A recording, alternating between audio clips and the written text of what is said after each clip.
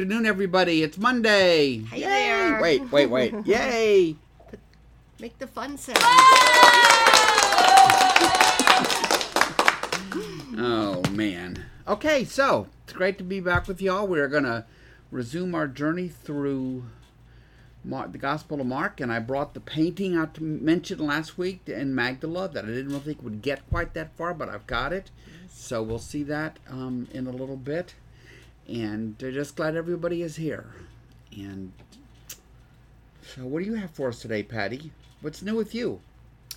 Nothing. I hope all the mothers had a great day yesterday. Yes. I did. It was very, very, very nice. Nice weekend, all weekend long.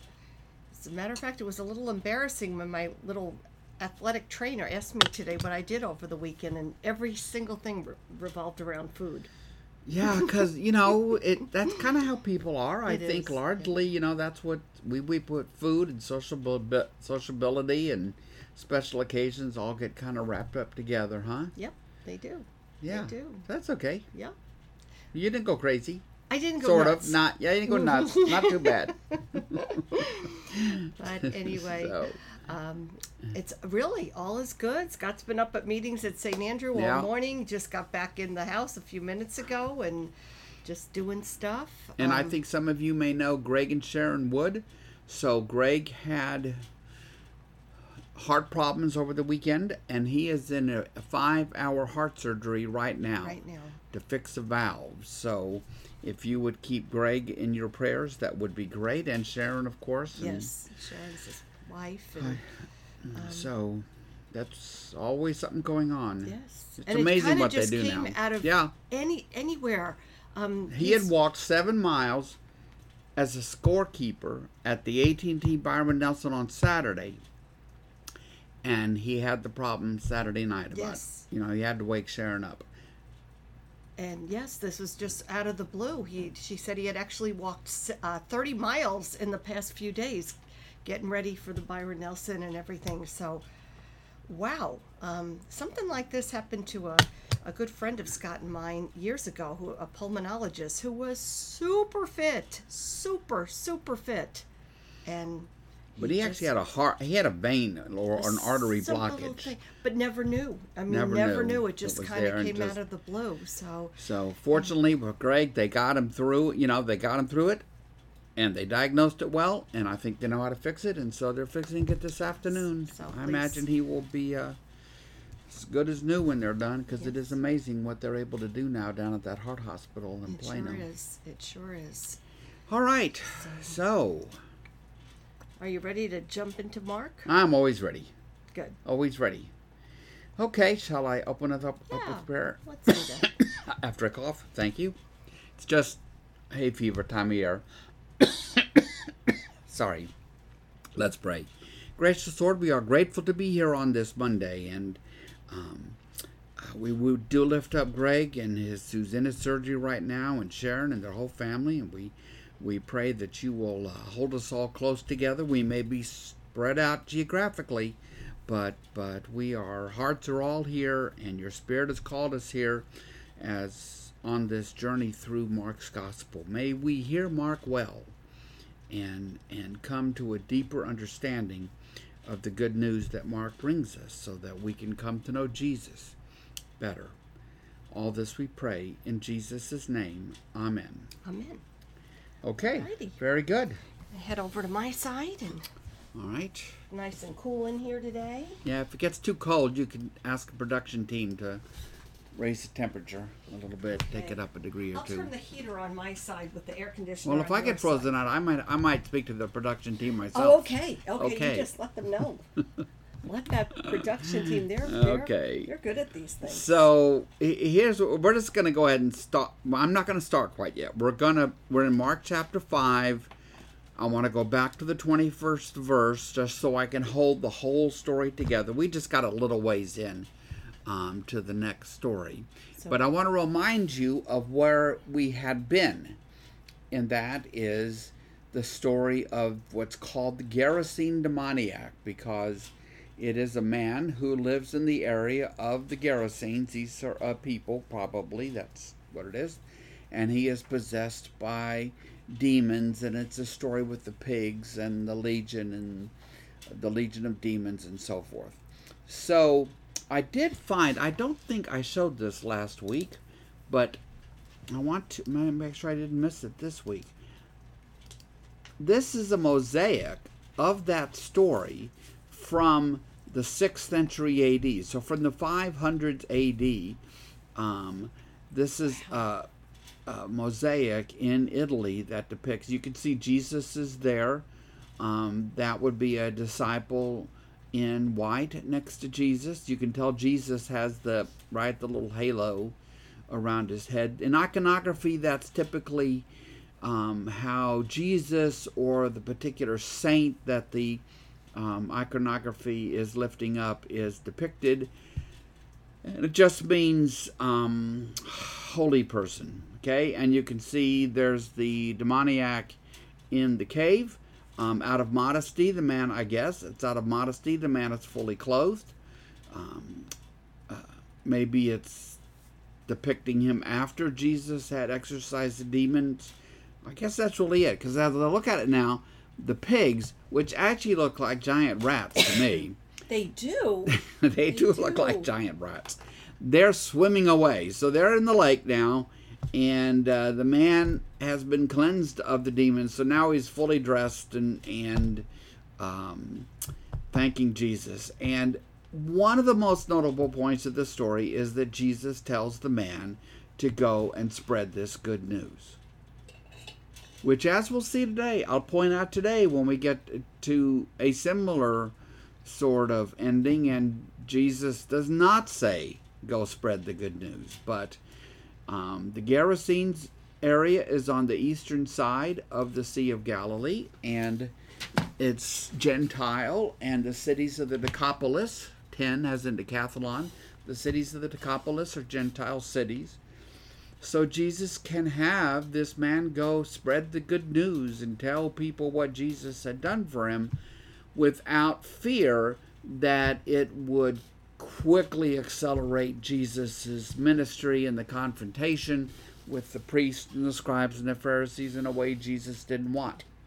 So, at the end of that story, as we said last week, Jesus left the eastern side, the Gentile side of the Sea of Galilee, and went back to the area of Capernaum. We're not given a marker to know exactly where, but that's where much of his ministry happened, on that northwestern shore. So he headed back there, and that's where we get this next story that we began, but only got partway into last week. So I just want to go back to the beginning and try to hold the whole thing together. Okay? Anything, Patty? Nope. We good? A little introduction there? Yes. Okay, so we are in chapter 5 of Mark's Gospel, verse 21. When Jesus had again crossed over by boat to the other side of the lake, a large crowd gathered around him, like always. Right? He always has crowds around him while he was by the lake. Then one of the synagogue leaders, this would be an important person. The synagogue is a place where the Jews would meet and come to pray and to read scripture, and could also serve as kind of a community center. And the leader of this is named Jairus, came, and when he saw Jesus, he fell at his feet. And he pleaded earnestly with Jesus, "My little daughter is dying. Please come and put your hands on her so that she will be healed and live." And we talked last week about what a statement of faith that is, right? The man has sought out Jesus, is desperate, his daughter is dying, and he says, just come, put your hands on her, and she will be healed and live. He is confident that if Jesus will just come, his daughter will live. Verse 24, so really, not surprisingly, right, Jesus went with him. Well, a large crowd followed, of course, and they pressed in around Jesus. There are more than a few occasions in the Gospels when Jesus just has to withdraw from the crowds because you're just pressing on him. So many people, so many needs to be met, just pressing on him. And now the crowd is pressing on him. So you got to picture him trying to walk down a path or through the streets of town where it's crowded and they just squeeze in there, and it's all just very for me it would be very claustrophobic, I have to tell you. A large crowd followed, and they pressed around Jesus, and a woman was there who had been subject to bleeding for 12 years. Very long time, 12 years, and this made her not only physically ill, because this is menstruating, that's what they're talking about, but ritually unclean, because women who were menstruating under the law of Moses had to separate themselves from the family and go out and get their period over with and then go through some cleansing and then come back. There was a book that a lot of women at St. Andrew read a long time ago called The Red Tent, which was about the women who were out in the tent, having their period, and they would have to stay there until they could then be cleansed and come back to the family. Well, she's been 12 years. She hasn't been able to do that. So she is a social outcast in a society that's very communitarian. These are not people who are individualistic like Americans often are. They wouldn't identify with having privacy fences and all these other things and people leading their own private little lives. These are very communitarian people, very social, everything driven by collecting honor to yourself, avoiding shame, which are completely social concepts. So, of course, in 26, she had suffered a great deal under the care of many doctors, many physicians, right? I mean, think about it. The Hippocratic Oath comes from ancient Greece. But did they really have a way to help most people? Honestly? No, they didn't. So she had been under the care of many doctors. She had spent all she had on what they charged her, yet instead of getting better, she grew worse. So now she's scared, has been scared, living apart. Something I never thought of. Yeah. I imagine that some of these people would know her and know her story, even though she, what I mean, kind of heard of her. And you would think that some in the crowd would actually be a little bit afraid of having her get too close to them either. Yes, Patty, you are 100% right. People who would know what her story is would back away because they didn't want to be touched by her. Because if they were touched by her, then they would be ritually unclean. She's like an untouchable in that way. It's just the same idea goes around with like leprosy and the skin diseases that people had.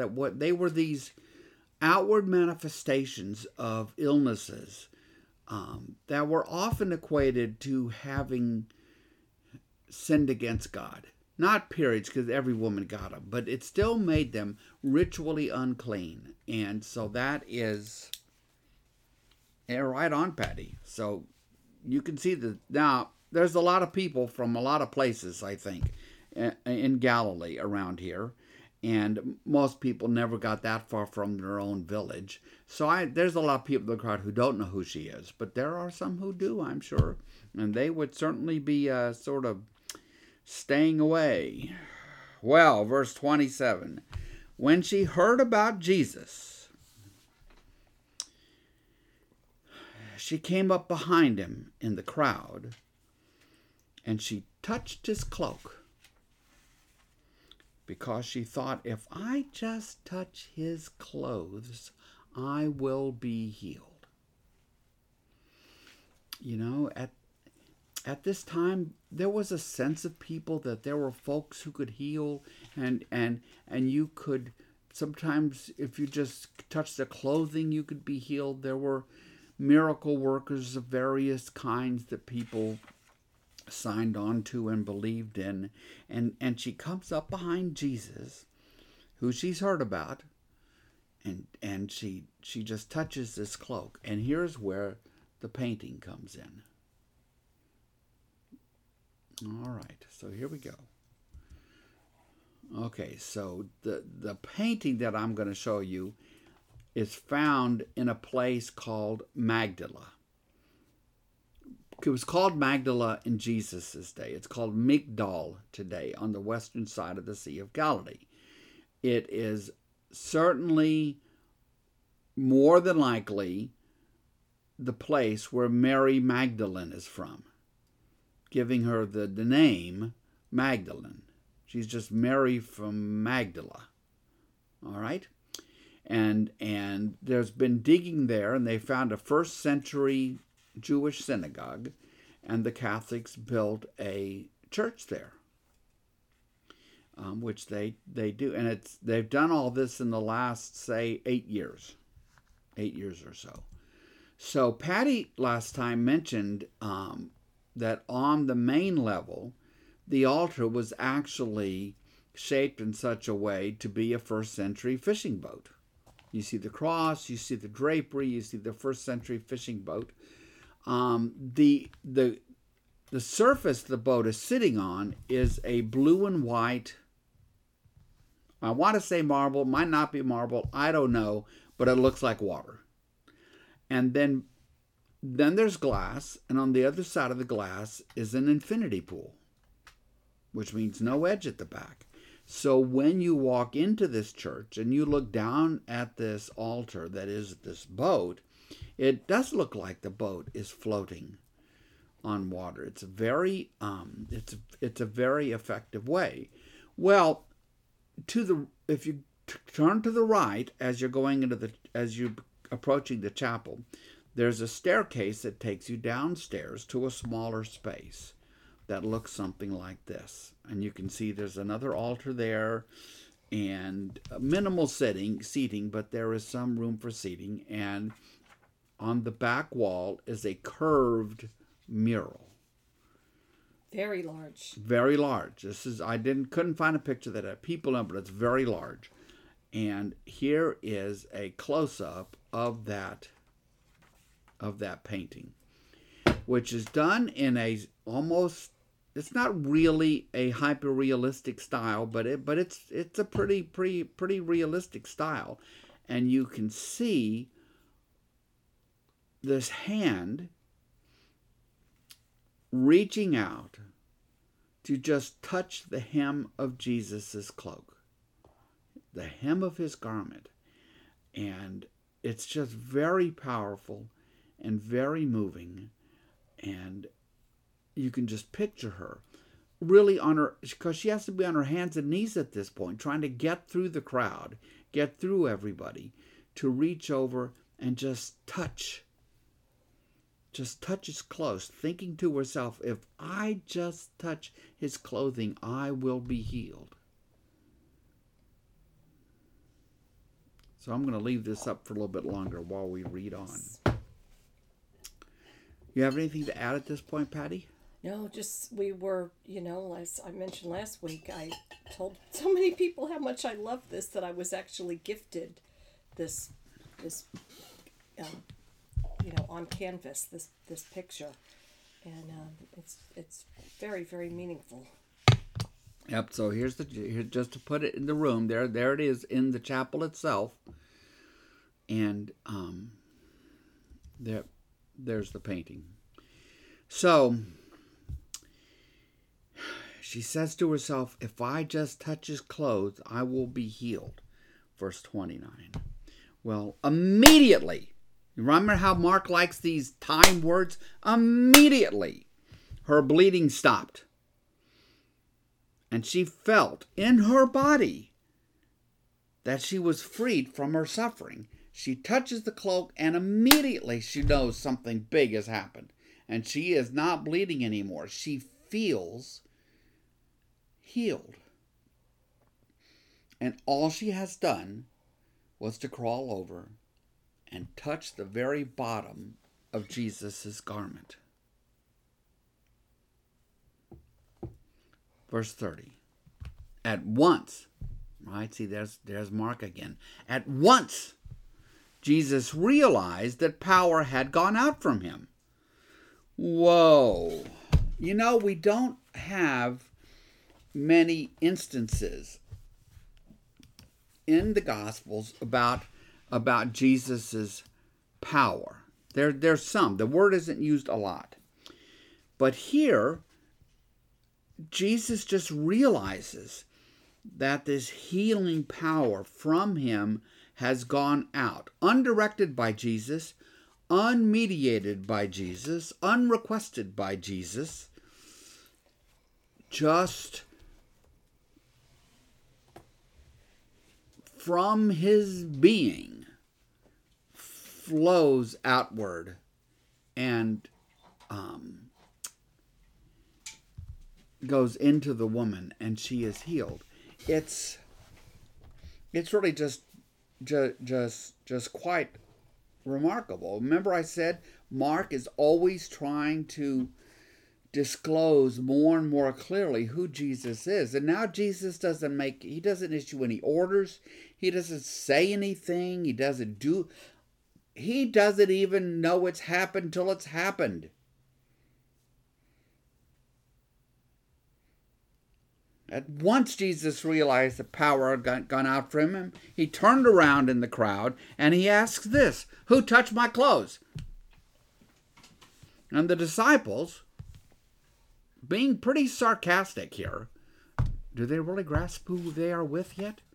Do they grasp who Jesus is? No. They're very sarcastic. "Oh, you see the people crowding against you, and yet you can ask me who touched me. How do we know? Look at all these people here." Look at all these people here. And of course, what I love about the painting is the woman is actually down there on the ground on her hands and knees and has reached in with all of her might to just touch the cloak. She doesn't even grasp it. She just touches it. But Jesus kept looking around to see who had done it. He doesn't know who had done it. All he knows is the power. He felt the power flow out from him, this healing power to somebody. Well, the woman, verse 33, knowing what had happened to her, came and fell at his feet. And trembling with fear, don't you know that she's trembling with fear? I mean, who has experience with anything like this? Who is this man? This is not part of people's daily experiences, life experience. I mean, if you went to a miracle worker at this time or a magician, they had all kinds of fancy rituals and magic words they would say as they were, extracting money from people. All she did was touch his cloak. So she came and she fell at his feet, trembling with fear, and told him the whole truth. And here's what he says to her, verse 34. "Daughter, your faith has healed you. Go in peace and be freed from your suffering." So what has healed her? Is it magic? It's not magic. It's her faith, her trust in Jesus. The Greek word faith is pistis. Daughter, your faith, your trust in me has healed you. Go in peace and be freed from your suffering. Contrast that with the disciples who, just were in the boat and they woke Jesus up because they were afraid, and he asked them, "Well, don't you know who you're with here?" They don't. But she trusts Jesus utterly, and she is healed. So she's healed physically because she already felt that. She's healed ritually. She's now clean. She's healed socially so she can return to her family and her friends. And so Jesus said to her, go in peace. That word shalom. Shalom is a big word. We translate it peace, but it's a word that speaks to wholeness of a person. When an Israeli says shalom to you, it's more than just, peace be to you. It's a larger word. Go in peace and be freed from your suffering. And indeed, when she goes home, her life is going to be changed utterly and completely. We don't know any details about her personal life whatsoever. All we know is that her life has been utterly changed. She can go back to family and friends. She can become part of the community again, part of the village again, part of the village life. It's really just quite a story. And did it begin? What did it begin with? Just a woman who's desperate to be healed, has tried everything, and she comes. She puts her faith in Jesus, and she is healed. So as I've said, when you come in Mark or the other Gospels to Jesus saying your faith has healed you, see it in the larger sense. Don't just see the physical healing. Right? It's like the man who's dropped down into the room by his buddies. It's this larger sense of having been restored to a right and good relationship with God. Daughter, your faith has healed you. Go in peace and be freed from your suffering. So, Patty, do you have anything that you would like to add? No, here? I don't, Okay. honey. I think Any you hit it all. questions from anybody? Not yet. Okay. So, now remember, this story of the woman is inserted in the middle of the story about the synagogue leader with the dying daughter.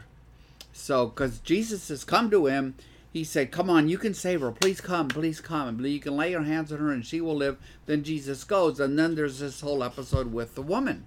Now, telling how long all that took. Verse 35. While Jesus was still speaking to the woman, some people came from the house of Jairus, the synagogue leader. And here's what they say. Your daughter is dead. Why bother the teacher anymore? Your daughter is dead. And these may be ancient people who lived a long time for us, but they were well acquainted with death. They knew what death was. They could tell. They knew the daughter had died. Dead, and dead, as I say in my classes. Well, overhearing what they were all chattering about, Jesus told him, the synagogue leader, don't be afraid, just believe. Further translated, just trust me. Because that believe is that tricky thing again where it's really the verb form of the word faith. Just faith. Just believe. Just trust in me. So, I imagine the synagogue leader is stunned, saddened, shocked. What does he do? What does he do? Well, they go on. Verse 37, he, Jesus, did not let anyone follow him except Peter, James, and John, the brother of James. So, when we opened Mark's Gospel, the first four disciples were Andrew and Peter, brothers, James and John, brothers, the sons of Zebedee. So now Simon Peter, James, and John, they really form an inner circle of the disciples. For example, when Jesus is transfigured on the mountainside, they are the ones who go up. So they're really like an inner circle. Why didn't Jesus take everybody? Personally, I think it's a practical matter. Just a practical matter of just a small group to come with him and he just wants everybody else to wait outside. So, verse 38, when they came to the home,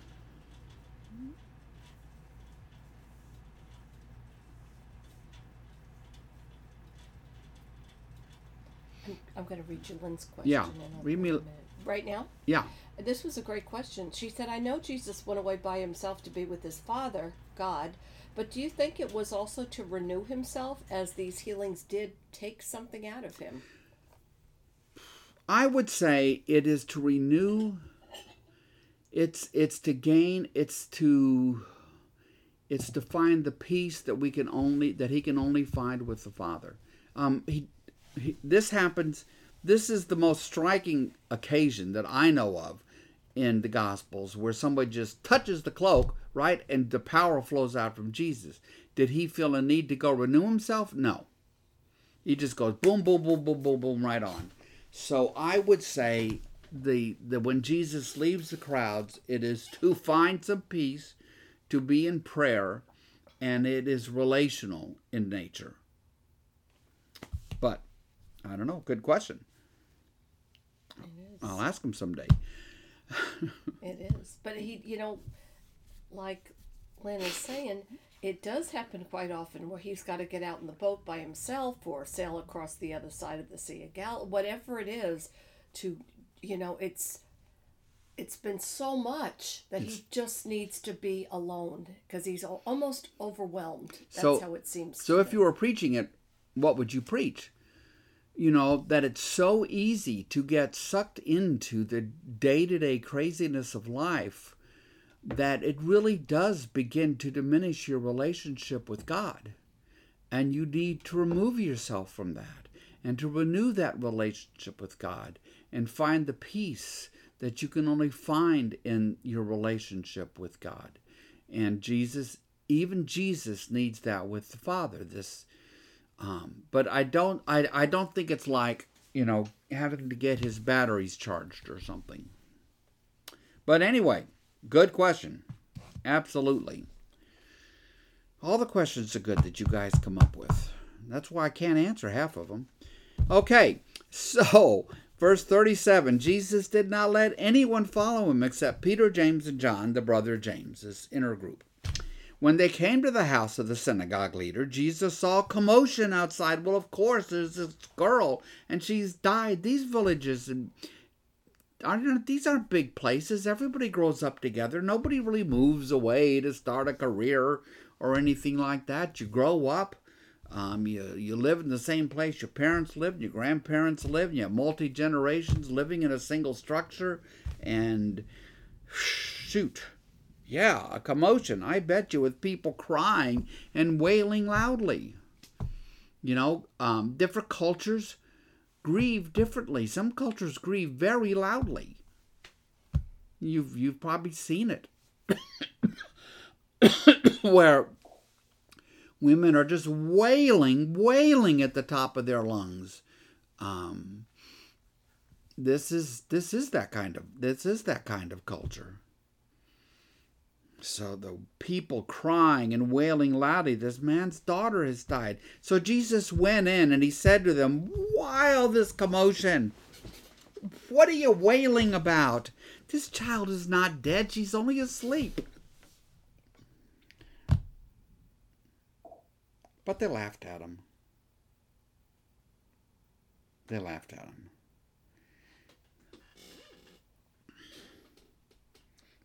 laugh at him? They laugh at him because they know what we know. Dead people stay dead.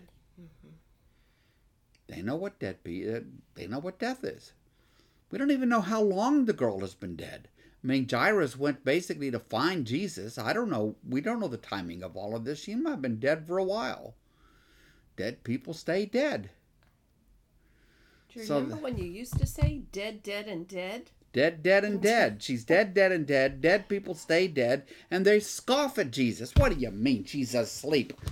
She's not asleep. She's dead. Well, we'll see, won't we?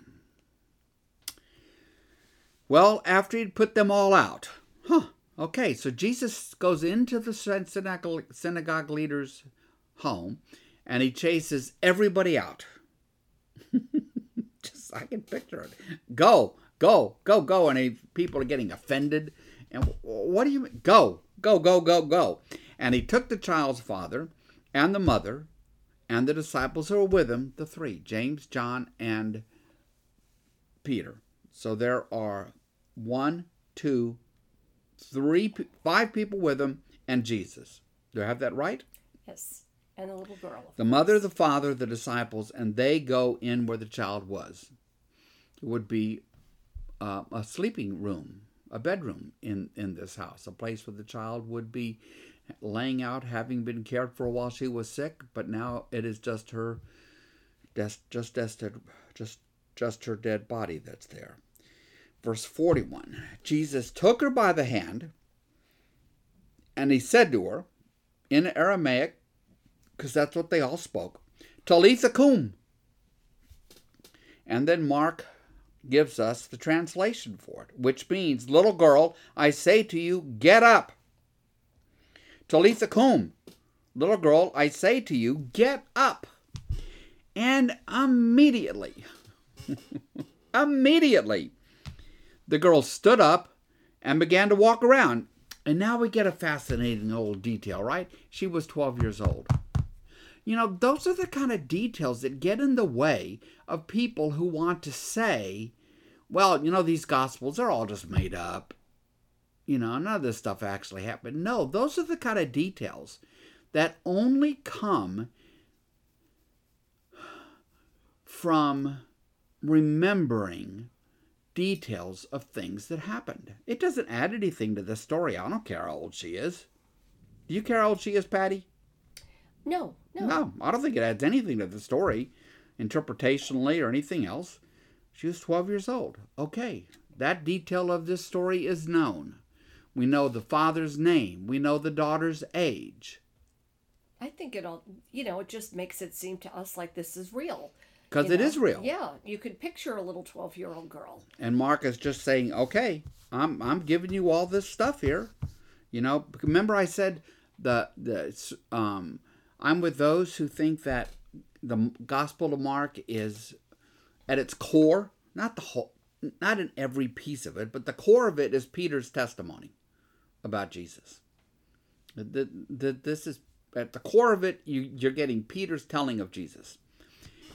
And of course, Peter is there, and he knows the details. He knows the name. He can tell you how old the girl was. But immediately, the girl stood up and began to walk around. She who had been dead. Well, you can imagine at this, they were completely astonished. Astonished. And Scott, you do have a number of comments that came online during this part. Well, let me just get a little bit further, and then I'll go back to them, okay? Okay. Just don't want you so he said, at this, they were completely astonished. Of course they were. Dead people stay dead. Now this girl is getting up. So he gave strict orders. Jesus gave strict orders not to let anyone know about this. Remember, they're back in Jewish territory now. It's not like on the Gentile side. Now, it's the Messianic secret. Now it's keep it all quiet. Let's keep it on the low, on what it's called. Let's keep it quiet. Let's keep it quiet. Don't tell anybody about this. And then this last piece. And he told him to give her something to eat. Why does Mark give us that? So that we would not think there was some, ghost or something like that involved in all this. No. Who needs to eat? Living people need to eat. Yes. People with bodies. Like when, after Jesus' resurrection, he says, hand me the fish. I'm going to eat it. I'm going to show you I'm flesh and blood. I'm not a ghost. Give me the fish. And he eats the fish in Luke 24. I think it's exactly the same thing here. Mark wants us to get that this girl has been brought back to life. Now, let me ask you a question then. So has she been resurrected? Patty knows the answer. Yeah, going to try not to say anything here. Well, you're going to have to, because nobody else is in the room with us, And honey. she's So resuscitated. she's not resurrected. She's resuscitated. To be resurrected is to pass through death to a newly embodied life, never to taste death again. Yes. She has been brought back to life, like somebody who is resuscitated on an operating table. Who codes, code blue or something? They code on an operating table. And that is what he has done. He has brought her back to life. But she's still going to go home. She's going to be 12 and 13 and 14 and 15. And she'll get married, and she'll probably have kids. And she will die again sometime down the road, because she's only resuscitated, like Tabitha in Acts 9, and like the little boy that Elisha lies across and brings back to life, like Lazarus in John 11, brought back to life. Resuscitated, not resurrected. Okay. Yes. Oh, I see. I got a few notes and stuff. People are real. Yeah, cool.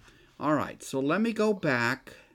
So Susan Faulkner says Psalm 46:10, "Be still and know that I am God," comes to mind as Jesus needs to be alone at times. Yes, Susan. And the thing is, that means, if you just think about it, if Jesus needs, what would we call it now? If Jesus needs quiet time, Yes. to be in prayer yes. with God, a time out, a time away, some quiet time with God, then you know that we do. He's Jesus. You know that we do. Jesus knows. These are, when he goes away, when he withdraws from the crowd, they're like Sabbath moments. Sabbath is given to us not so that we can, kick back and avoid doing dishes. It's given to us so that we have a day to renew our relationship with God and to find quiet and to find peace in God's presence. In God's presence. Okay, so then Jamie Lee said, Talking about Jesus, wonder why he didn't just say, "I will heal her and she will be alive." Okay, so that's a really good question there from Jamie. All right, so why go through this? Because there's another story, I don't think it's in Mark, it comes from one of the other Gospels, where there's basically a long-distance healing. The father comes and pleads with Jesus, and the child is healed before Jesus even gets there. So Jesus could have healed her just from a distance. So why do you think Jesus would have wanted it to play out this way? What are the two themes in Mark? One is the growing disclosure of who Jesus really is, and how much more powerful a demonstration this is, how much more powerful an enactment of the kingdom of God, not merely to overcome an illness, but death. Right? Because the kingdom of God is all about God's victory over sin and Death. not just illness, but sin and death. So here, whom is Jesus conquering? Illness? No. The girl's not sick anymore. She's dead. Dead people aren't sick. They're dead. It's a victory over death, which is a signpost. So this story is what? What is it a signpost to? Think about it. What's coming down the road? What's coming down the road? Who will die? Who will achieve a victory over death? Jesus. Jesus himself. He won't be resuscitated. He will be resurrected.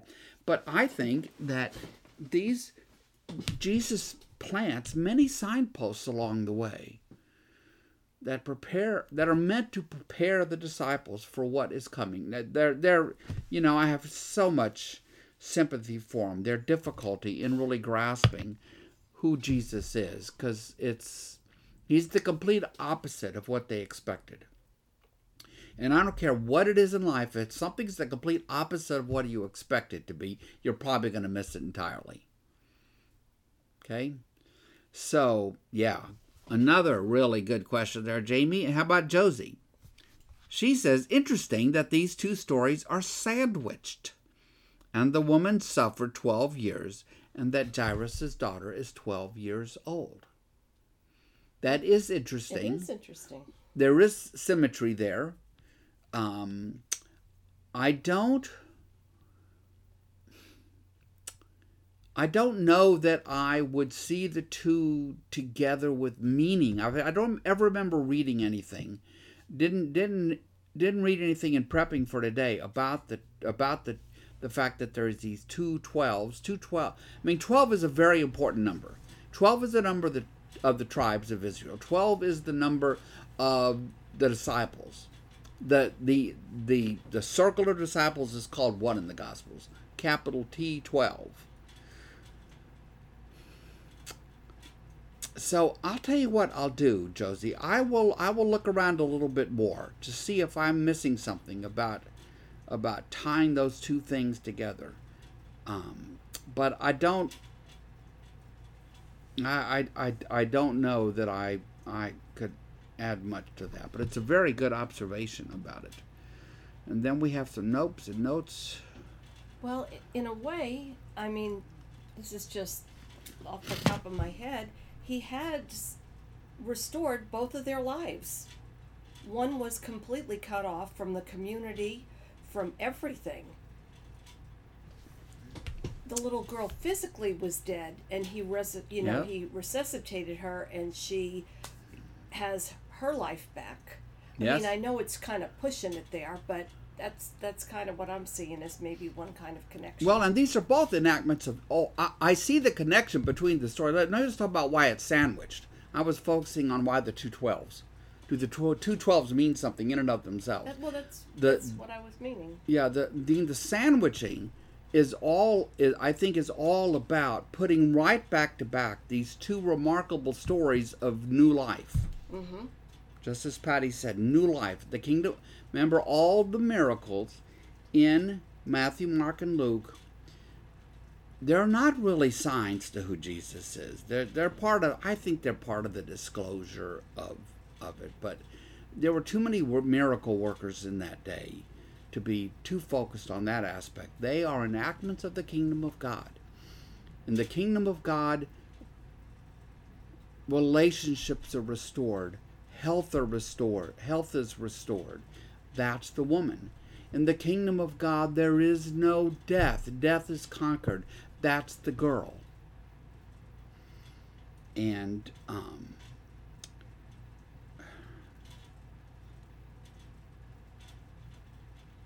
personally, for me, the stories end up being sandwiched this way because that's how it happened.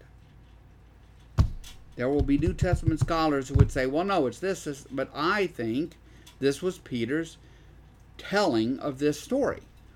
And he said, look, here's what happened. Jairus came that day, and then we were on our way, and this woman came up, and then we got the rest of the way, and you get this whole mind-blowing Talitha Kum, and the girl who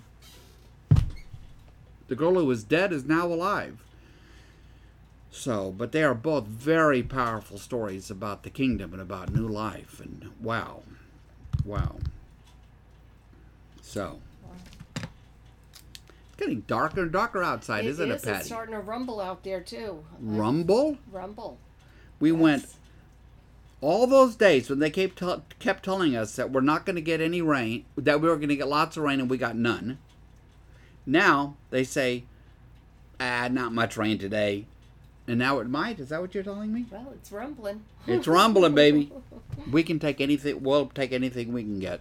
I've lived in Texas long enough to know to accept the rain up here in the Metroplex. I was just thinking about something that happened to me very recently, and that was when my sister Joni was here, and my sister, for the umpteenth time, her blood sugar dropped so low that she actually was unconscious. Uh-huh. And the the fire department from Frisco all came with their hook and ladders and everything else to the hotel she was staying at. And now I do realize that they are not Jesus, but they were able to shoot my sister up with glucose and Right. resuscitate her because she was out. And what is the first thing they tell me as they're leaving? You make sure and you take her somewhere to eat. And I couldn't help it. It just reminded me of that. It was like, okay, we got her up, but We got her up, but that's not enough. You got to get her Yes, back. I mean, there's more involved here. yes, there's more involved. It's not over yet, but feed this little girl. She needs Yeah. to eat. She's going to be hungry. Yes, because she's alive. She's Fully- alive. Fully alive. Okay, so wow, man, I'm kind of wrung out. Those are two such powerful stories. I remember many years ago when I was at the beginning of my preaching days, and the scripture passage was focused upon the woman's story, and it was just very, very powerful story to preach. Okay. So unless somebody's got something else, we're going to go on to chapter 6. All right? Number 6. So chapter 6 in Mark functions like chapter 4 in Luke. Chapter 4 in Luke is the story of where Jesus gets up on the Saturday in Nazareth, and he reads from the scroll of Isaiah and sits down and says, "Today this is fulfilled in your hearing." And at first people don't get it, but then they sort of get it and they get really mad at him because it just seems blasphemous, seems sacrilegious. What are you talking about? You grew up with us. How could you say? So this is the same thing. Same thing, except this is in, Mark's telling. Well, Jesus left there and he went to his hometown accompanied by his disciples. So, let's go back to a map. Okay, so he's not been in Magdala. He's been in the northwestern shore, and now he's going to have to head westward. It's not even on the map. But so far, it's not even. He's going to head westward to get to Nazareth. It's a long walk. It would take him a long time to get there, and it would be fairly strenuous because the Sea of Galilee is about 700 feet below sea level, and he's going to have to climb out of there and climb up. If you look at on this map, this relief map, you can see all the brown there, right, on the left side. Mm-hmm. That's showing you the hills and everything there that he's going to have to climb up and climb through to get back to Nazareth. But that's where he's headed. That is where he's headed. Verse 2, and when the Sabbath came, he began to teach in the synagogue in Nazareth, that is his hometown. And many who heard him were what? Amazed. Now, it's endlessly fascinating to me that this is here. It's just not at the beginning. Just think of the things that Jesus has already done and that we've read about and the places he's gone. And now he's going to go back to Nazareth. This is you can't call it the beginning of his public ministry, which is closer to the way Luke has it. And one more thing, don't drive yourself crazy trying to figure out, well, did one of them get this wrong? Which in these kinds of writings, which is by and large ancient writings, they were not as hung up on exacting chronology as we are. They just weren't. They didn't even have the same devices we have to keep track of chronology. They don't even have watches. They don't even have clocks. They could keep track of days, and they had a lunar calendar, and yes, but a writer would organize the story in the way that the writer wanted to help the reader understand the importance of something and the significance of it without being bound by sort of a Dallas Morning News chronological approach to it. It strikes us in our world as a bit of an odd way to do it, but if you stop and once you get used to it and you spend a little time with it, it's not so odd. Jesus is fully established in his ministry. You know word about Jesus is spread to Nazareth. You know that. Think about all the things that have happened. Verse 2, when the Sabbath came, he began to teach in the synagogue, and many who heard him were amazed. And they asked, well, where did this man get these things? What's this wisdom that has been given to him? What are these remarkable miracles he is performing? See, that's all this stuff they've heard about. He's just getting up to read in the synagogue, and it's all arriving, it's all piling on Jesus. Isn't this the carpenter? Didn't we change his diapers? Isn't he running around town with the other little kids here in this little village called Nazareth? Yes, yes, and yes. Yes, yes, and yes.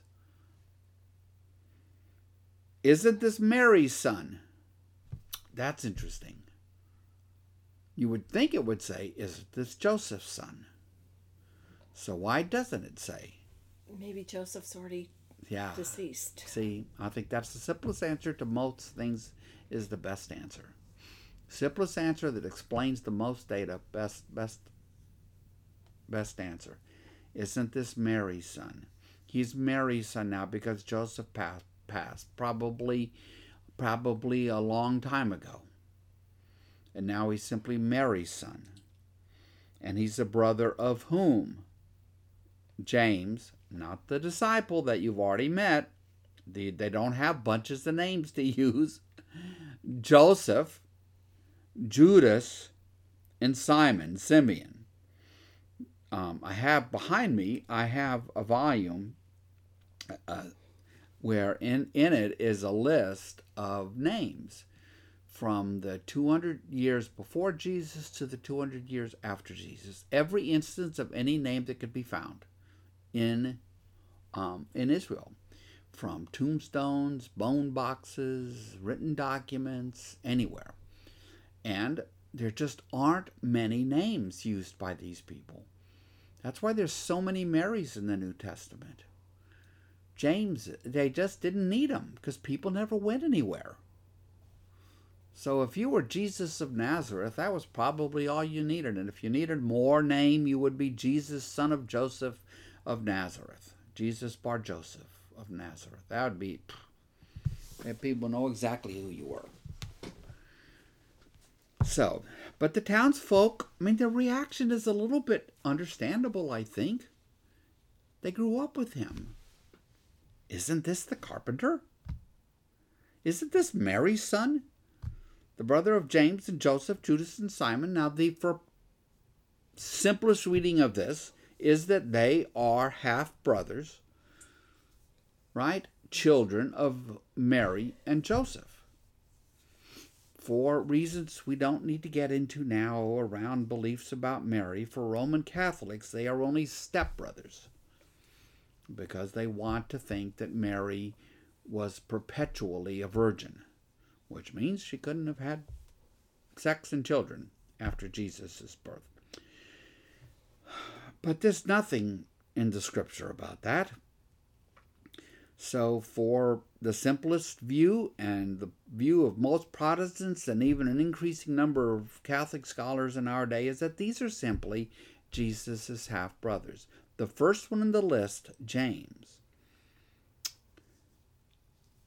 is almost certainly the James who wrote the New Testament letter called James in your New Testament. The book of James, we call it. But they were not followers of Jesus before his death and resurrection, only after his resurrection. And James would go on to be a leader of the Christian community in Jerusalem and be martyred in the early 60s AD. So they're just saying, the townspeople are saying, isn't this Mary's son? And he's the brother of James and Joseph and Judas and Simon. Aren't his sisters here with us? You can see families were pretty large then, if they could. They just had babies. A lot of babies didn't make it, but enough did. Aren't his sisters here with us? And they took offense at him because they're too familiar with him. For me, the way I make this work is I just picture Jesus running around Nazareth in diapers. And now it's like, who does he think he is? That's what the townspeople are saying. They're offended by it. But I think we really can all put ourselves kind of in that position. If it was somebody, a kid we knew that had grown, like you're saying, grown up in the neighborhood. Yeah. And up until this point, there hasn't been any sign that he was anything other than just a nice child. Because how old is he when this whole thing kicks off? 30? Like 30, yes. So I imagine it was this little Bobby from the neighborhood. And all of a sudden now saying he's, the Son of God. Right, and he's doing these things, and the stories are circulating, and wow.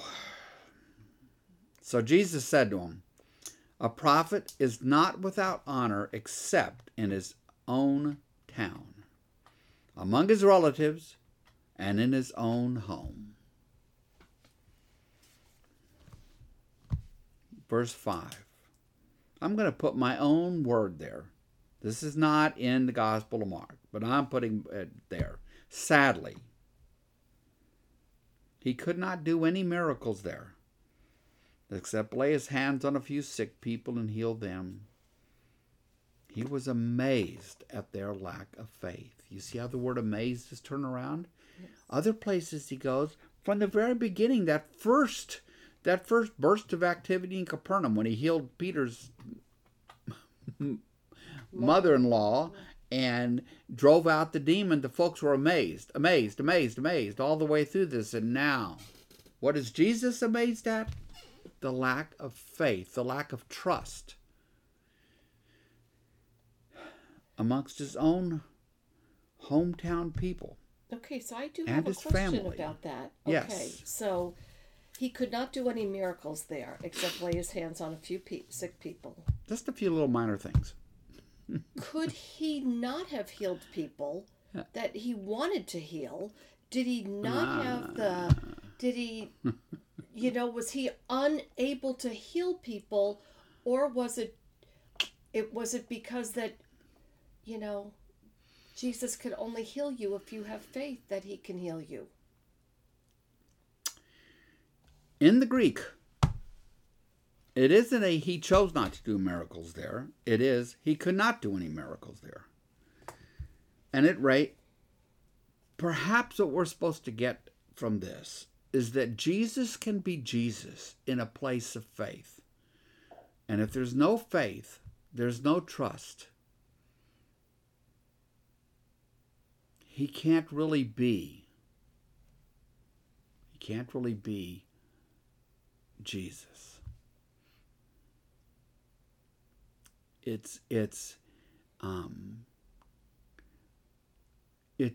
To me, it gets at this thing where none of this is ever about God waving a magic wand. Why are we supposed to go out and tell the good news to people? Why is that? Why do we have to go out and tell the good news to people? The Great Commission makes witnesses of Jesus in Jerusalem. Why doesn't God just do it all? Well, no. People need to come to Jesus. It's like he's reaching out there all the time, but they I don't know. Why? It's such a good observation. He could not do any miracles there, and he was amazed at their lack of faith. So you contrast it with the stories previously to this, right?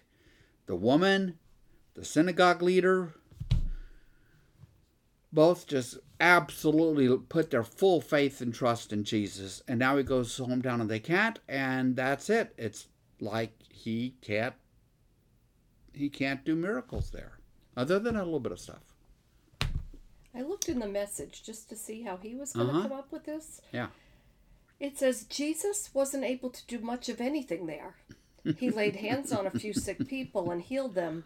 That's all. Yeah. He couldn't get over their stubbornness. Yeah. See? It's again, so what does that lead us to? It leads us to the understanding that all of this is inherently relational. there is no one-way magic wand in this.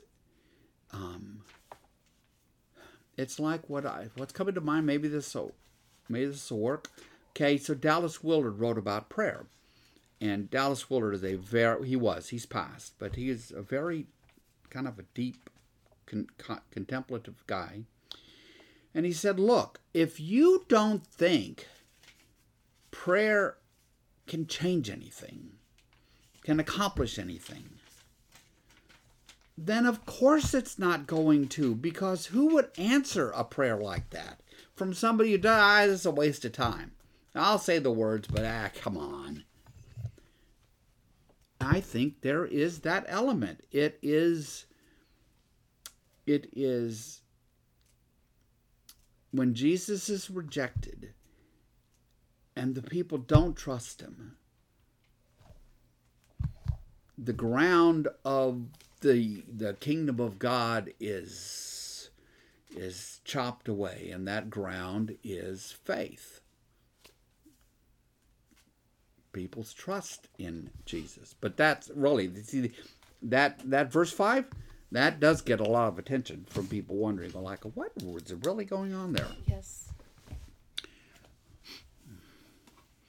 I like Susan's comment.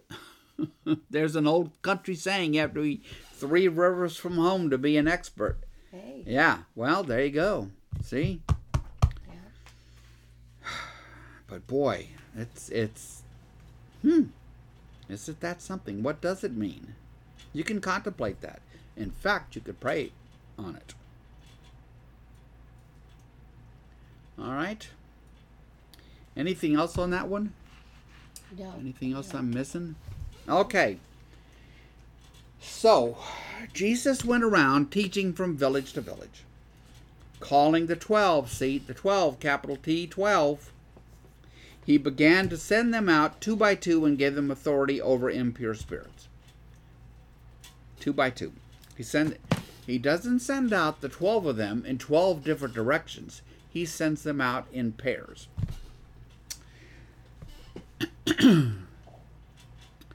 A long time ago,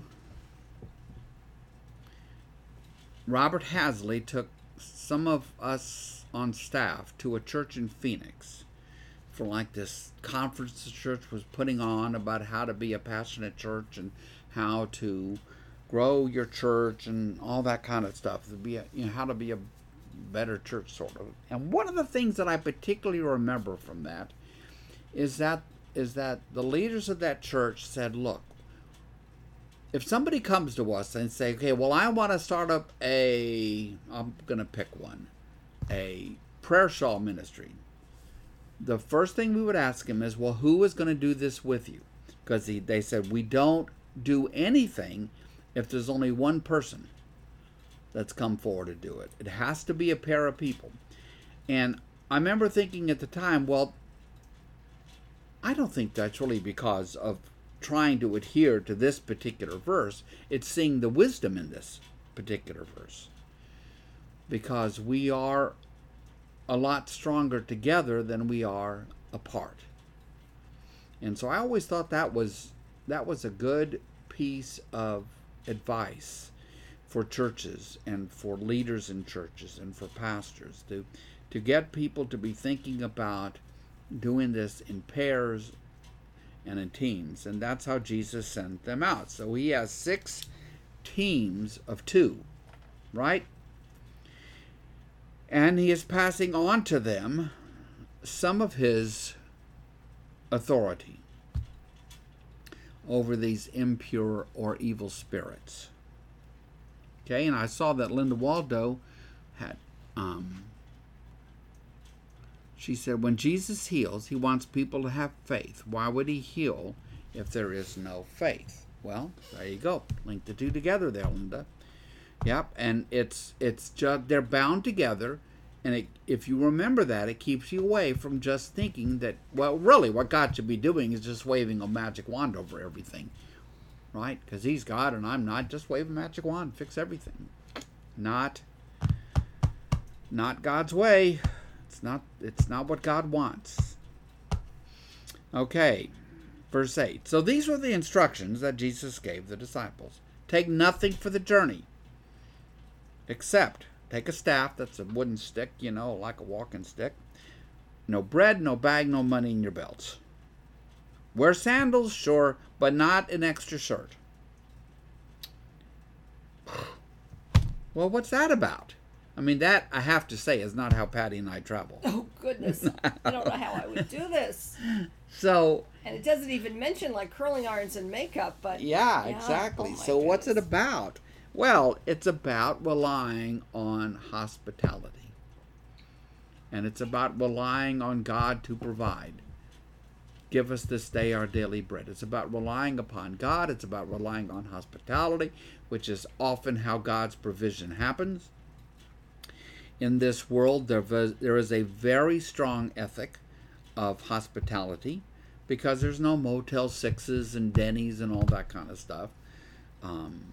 Very strong ethic of hospitality, and they are to go out and take nothing for the journey. They're going to rely upon God to provide them what they need daily. Verse 10, whenever you enter a house, stay there until you leave that town. And if any place will not welcome you or listen to you, well, just leave that place and shake the dust off your feet as a testimony against them. Don't beat your head against the wall. Again, going back to that conference I was talking about, we had a fellow from there called Mike Breen that came and spent some time at St. Andrew back in 2005. And I remember, there's something else that stuck with me. He said, look for the people of peace whom God has prepared to hear the gospel. Because you can spend a whole lot of time banging your head against a wall that's not going to move. Look for the people of peace. So here it is. If any place will not welcome you or listen to you, well, move on. And let them know that you're moving on. Shake the dust off your feet as a testimony against them. Jesus talks in the Gospels about places that rejected him. And he really calls judgment down on them. I mean, Jesus is bringing to them God's word. Jesus is bringing the kingdom of God to them. And to utterly reject Jesus is to utterly reject God. And to utterly reject God is to call judgment down upon yourself. Of course it is. So we're going to leave it there, I think. And when we come back, we'll pick it up with that little story. I may have some other things to say. And then we will come to poor John the Baptist. I was thinking, He's going to lose his head. Yes, my dear. myself about not bringing anything about how, in the Old Testament, God was testing the Israelites leaving Egypt with no food and the manna, Right. and where they had to be completely relying on God. They had nothing else. And they were whining and moaning the whole time. Yep. And God provided them food, and he provided them water, and he provided them security. And they still whined and moaned. Honey, we would be too. How about that story in Numbers where they're whining again about food, and God sends them so much food they choke on it, the quail, by the millions. Mm-hmm. Just, here. You want food? I'll give you food. Yep. So, yeah. Anyway, yep. I feel like I can't be too hard on them. I just feel like as humans, it's just what we do. Yeah, well, that's exactly what I feel. I mean, I guess I don't think I'm supposed to be offended by the disciples' blindness. No. Jesus, when Peter, who denied, like Arthur talked about, Jesus denied Peter 3 times, fell asleep in the garden, nowhere to be seen at the crucifixion. Mm-hmm. But Jesus forgives him. Yep. And Peter goes on to be, the key leader of the early church. He sure was. Yeah. So. Alrighty. All right, Patty. All kinds of good stuff. And we didn't get through that much today, but there's a lot of stuff in there. Yeah, the Gospels are kind of packed, aren't they? Packed with stuff. if you would join me. Thank you guys so much, first of all, for being here today. Love that. And, classes tomorrow online or in person at 12 o'clock down in Imperial Hall. 1 Samuel. 1 Samuel. Great stories. The Oasis of En-Gedi. Which, if you've been to Israel on a land trip with us, you've been to En-Gedi. If you kind of remember the scene, there was a beautiful waterfall. We're out in the middle of nowhere, and these little creatures that looked like little deer, or that's what I would call them, almost like little deers who would be up in the trees, and you'd wonder, how does the tree not fall over with their weight? But it didn't. They weigh nothing. They must weigh nothing. Anyway, they're They eat pretty less than I amazing. do. Yeah, very good.